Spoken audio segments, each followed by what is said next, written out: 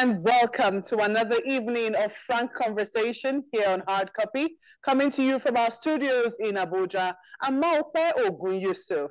On the 8th of February this year, Nigeria's foremost labor union, the Nigerian Labour Congress, witnessed a change of leadership as the cabinet led by Comrade Ayuba Wabba bowed out and has now been succeeded by his former vice president, Comrade Joe Ajaero, who takes over the helm as president. The leadership succession seemed smooth as the NLC has witnessed a turbulent transition in the past. What new policies will the Nigerian Labour Congress be pursuing under his leadership in the face of rising inflation, which continues to take a bite at the take-home and overall welfare and quality of life of its members? Hard Copy is very honored tonight to have the new president of the Nigerian Labour Congress, Comrade Joe Ajaero, who joins us via Zoom. Comrade Ajaero, congratulations and welcome to Hard Copy. Thank you very much. Well, I do know that you have been receiving a lot of these congratulatory messages, some of which has come from the political leadership. I imagine that you'll be fighting them very soon. But in the meantime, you have been welcomed by no less than the president himself, who noted your smooth transition to office. He said that your victory was from a rancor-free Congress. I'm also very, interested in the fact that he noted that. And he says it's a mark of the strength of democracy in the nation's labor movement. Now, would you say that the NLC has put behind it every form of bickering that attended such transitions in the past? Yeah, clearly, yes. And it has to do with the strength of the previous leadership, to make sure that this transition goes smoothly, without hitches. And equally drawing from our history, from the 80s down the line. And with what has happened now, it has brought a new lead, in the Congress on how to do our things, rancor-free. I think we have learned some lessons. And equally, when you look at the background of the immediate past president, who equally peacefully handed over about a month or two ago as a global president of a global federation of trade unions in the whole world, ITUC. And then for him to repeat it here, shows that he has learned a lot, and he wanted the country, the labor movement, to benefit from it. Interesting. So I also imagine that by the time you've had also a very successful run, we hope, and we wish you very well, that it will also be done in a very smooth manner. Is that what you hope as well? Exactly. Well, my colleague was saying... The president has been set, so we need to work with that president. Okay, and thankfully it's a positive one.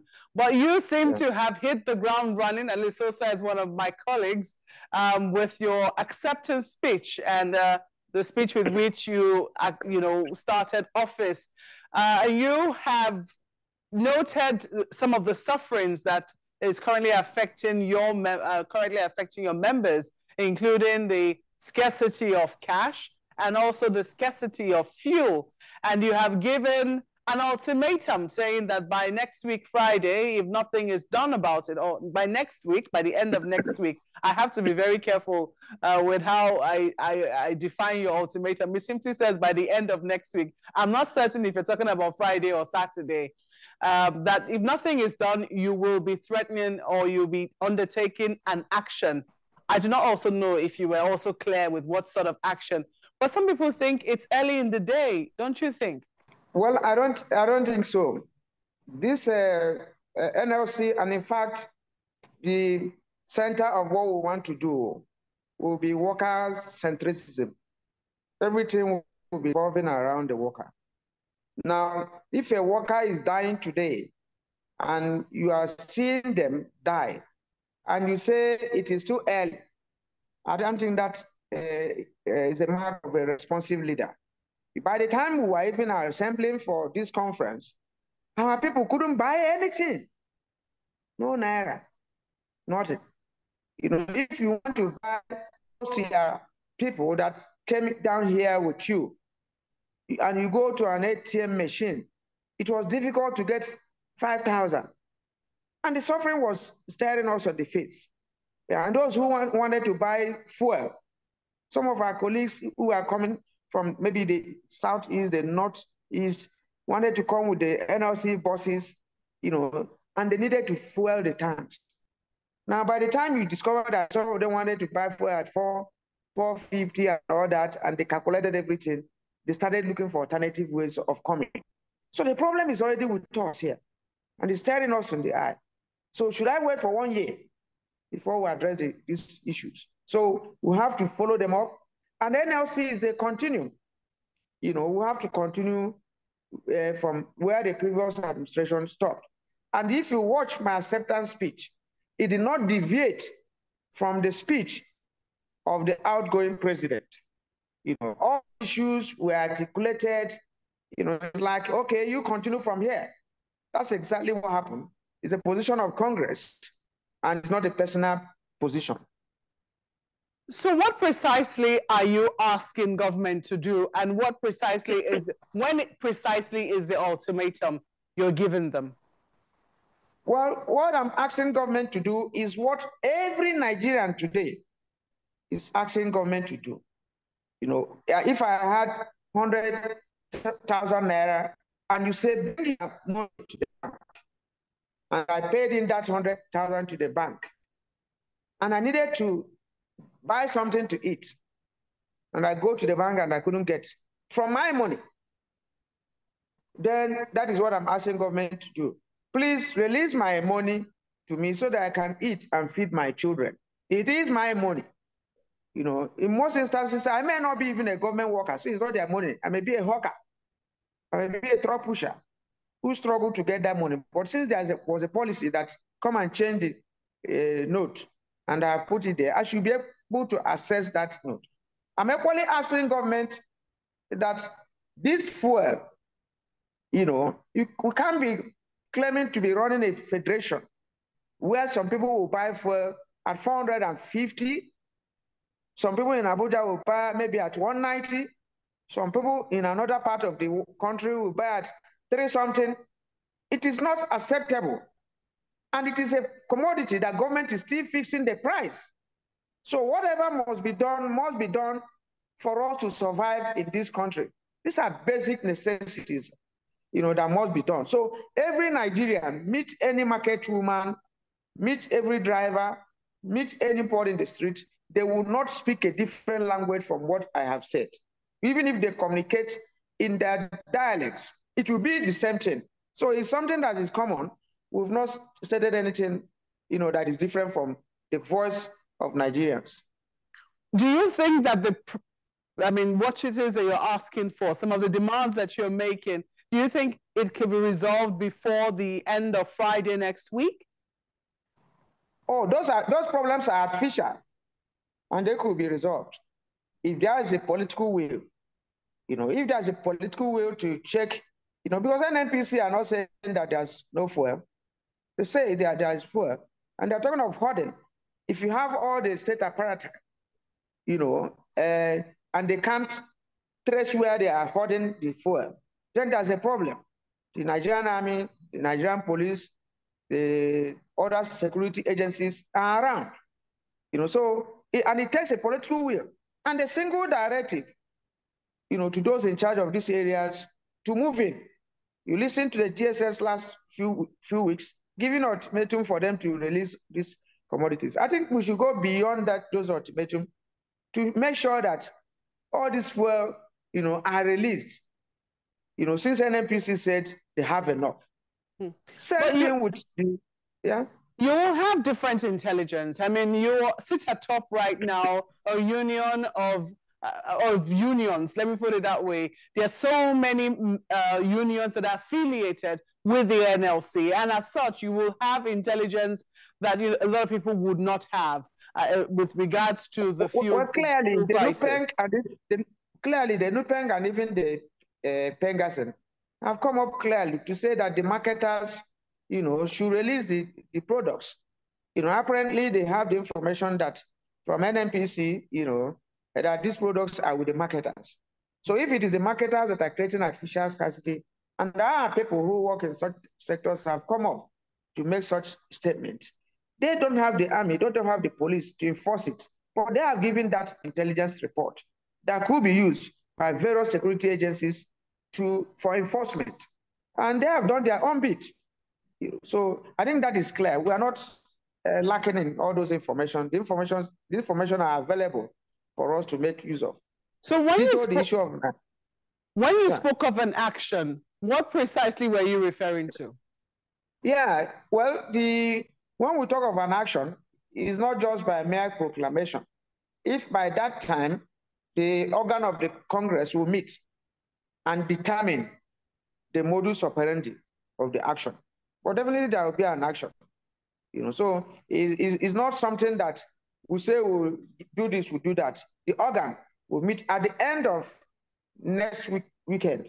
The organs will meet and take appropriate decision on how to go about it. We can't be standing aloof while people are suffering, people are dying, people are stripping themselves naked in banks looking for money.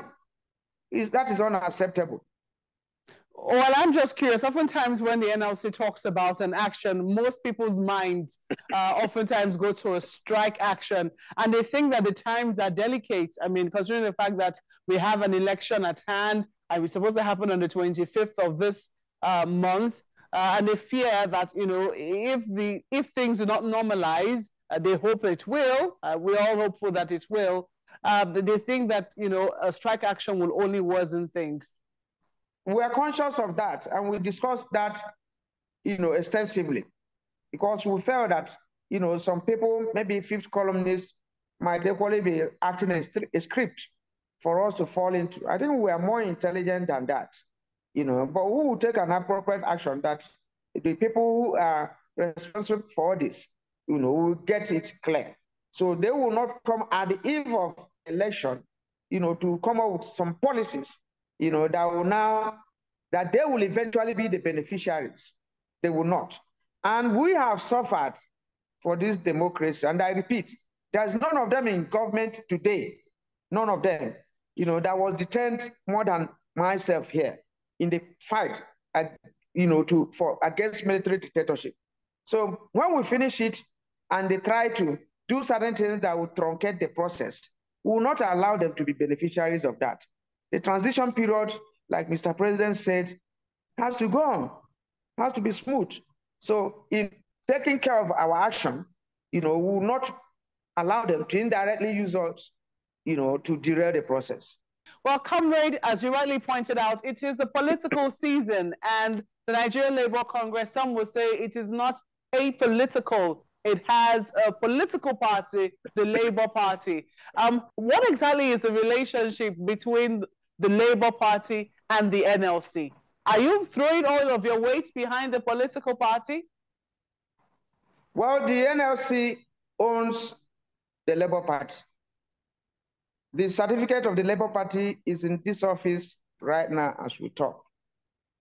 So, and that is it. But the NLC is equally conscious that every Nigerian, including the worker, have the right to belong to any party of their choice. It's not a regimented arrangement that all members of the NLC must be members of the Labour Party. But that is our party. And we have taken decision at the highest organ that our party is running for this election to win. Unlike previous election, those of you in the field there, you can see the tempo, you can see the heartbeat of the Labour Party. But as the president of the NLC, I will not transform myself to be president of the Labour Party. We should understand this clearly. And this is not the only country that the Labour Party is either in government or is running.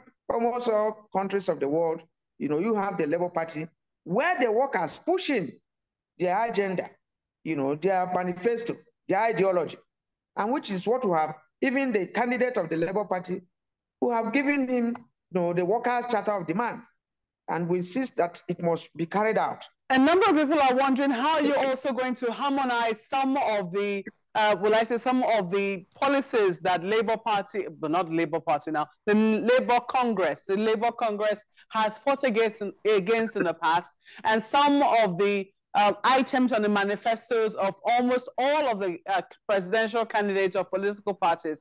Give you an instance: subsidy. It continues to remain, that's petroleum subsidies. It continues to remain a very touchy issue. We understand that, you know, almost all presidents have been reluctant to remove it or touch it as a result of, you know, what they fear might be the reaction of the labor movement, as we've seen in the past. But today it will seem that all the presidential candidates agree that it is no longer sustainable. That of the Labour Party has said he's going to remove it. He believes it's a scam. That of the I'm looking for the ACN, beg your pardon, APC has also said he's going to take it away. He doesn't think that it is sustainable. And also the presidential candidate of the PDP also plans to remove subsidy. Is Labour scrutinizing, by Labour I mean the Nigerian Labour Congress, are they scrutinizing some of these policies in terms of determining where their votes will go? Well, I think it's important for us to understand the history of this so-called subsidy. You know, it has not been there since Nigeria came into existence. You know, and when people talk of it being a scam, you know, it's an artificial creation to benefit a class, so to say. Now, if it is an artificial creation to benefit a class, if we agree that the price of petroleum PMS should be 150 naira. If it remains 450 naira, whether you subsidy or not, nobody will bother you. If you, in the name of removing subsidy, increase it from 150 naira to 200 naira or 300 naira, you will see us. We'll come there. Now, because they are discussing this subsidy interchangeably, you know, with the regulation. They came on board to tell us that they have deregulated diesel. They have deregulated kerosene in the past. And what we saw was a case that diesel now went to 800 and something, kerosene to that amount. If that is what they are planning to do with PMS, because their lives are now open, because they told us that when they deregulate those ones, that they will be cheaper and accessible. And since they did, it has been worse. So if that is what they want to practice, under the guise of removing subsidy, if their meaning of removal of subsidy is increase, maybe 500% or 200 or 300% increase in the price of PMS, then they have labor to contend with.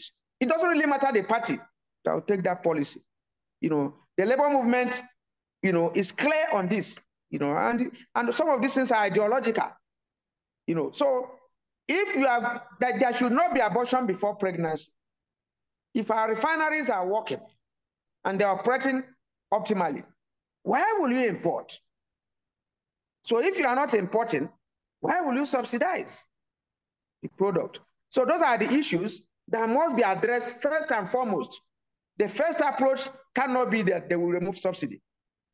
Whosoever is saying that he wants to remove subsidy, if our refineries will work, will have us to contend with. So this is a clear message. It has nothing to do with, you know, capitalists running the affairs of Nigeria. The workers and the masses know where it is pinching them. Well, we do know that almost every Nigerian worker has, you know, not just Nigerian worker, Nigerians in general have had to contend with rising inflation and generally a lower standard of living. But we've been told that all of these things are interconnected. It's happening also internationally as well. And then right now there's talk around whether or not wages will be reviewed. How vigorously do you intend to pursue, you know, a policy or a policy around an increase of wages, considering just where Nigeria is right now with debt and also the fact that it is not generating as high a revenue as it could possibly generate? Nigeria could have been at its best now if what we discussed before now, is there. Nigeria could have been at its best if some neoliberal policies like privatization, deregulation, and whatever were not imposed on us. Because why am I saying this? If we are refining locally, the over 7 trillion or whatever they are mentioning, for subsidy will not be there. It would have been to take care of interests of Nigerians. ASUU was asking for 200 million. So with 1 trillion, we solve their problem forever and ever. The over 2 trillion, the Nigerian government has pumped into the power sector, owned by individuals, would have been used to service the interests of Nigerians. The increase in the price of crude internationally would have been a very big boost for Nigeria, because Nigeria will be earning in dollar, in foreign currency. But Nigeria is earning in foreign currency and is refining in foreign currency. That is what kept it at the place it is now. I think we need to come back to the dining table, and look at the type of economics and economic advisors you have. That somebody should produce cassava in his house and sell it to buy gari, instead of keeping the cassava process to use as gari. By the time you are carrying it to the market, sell it, and the other person will process it and bring it back, the price will go up. It will factor in all those issues. That's the elementary aspect of what they are calling a subsidy as of today. And it's clear, you don't need to be a PhD holder in economics. But the people there are telling us stories. Every oil producing country in this world with the problem between Russia and what is it? The Nigerian economy would have been better as of today. So, but they did not prepare our bed very well for us to lie. So whatever policy, again, they are telling you, whatever calculation they are making is not going to work. We have not prepared for the heydays. The essence of borrowing, and you see the fallacy and the lies. They are telling you that government has no business in business, but government has business in other people's business. In the power sector I mentioned to you now, you saw the power sector at 400 billion, and you give them 2 trillion, another person's business. I'm just wondering, I mean, this is the current reality. This is where we currently are. We are in debt, huge debt, as it were. Our revenues are not exactly where we hope that they will be. We're ramping up production of crude oil, but it's not still where we hope that it will be. I'm just wondering, in spite of all of this, do you intend to pursue an increase of wages for workers? More open. You see, the issue is the difference between my discussion, my analysis, and yours is you are saying this, that's where we are now. But you have to look at why are we here, which is very important. In trying to solve our problem, we must find out why we are here. Now, the wage you are talking of, you don't take wage in isolation. When you decide to pay us 30,000 minimum wage, a loaf of bread was about 200 naira. Now you are paying us the same 30,000 minimum wage. A loaf of bread is 1,000. It then means no matter the size of your family, if you eat one loaf of bread every day, you will not drink water, you will not do anything till the end of the month. Now you can't even go to work. If you analyze the wage situation in Nigeria under a situation of cost of living index, you will discover that 30,000 will not reach 2-3 days. Now in such a situation, what do you want a worker to do? Which is very, very fundamental, which is very, very important. Now, all their policies seem to be creating inflation. It's the policies of the state that is creating the inflation, which you are telling the worker to understand. The worker cannot pay his child's school fees. He cannot enter bus to office. He cannot even feed. He can't even pay the landlord. Now, in such a situation, what do you think should happen? I think that a lot of Nigerians will maul on that rhetorical question which you've posed. But at this point, we have to say thank you so much for coming on Hard Copy tonight, Comrade President Joe Ajaero. We certainly wish you a very successful tenure, and we know that we'll be seeing you from time to time on our programs. Thank you so much for coming.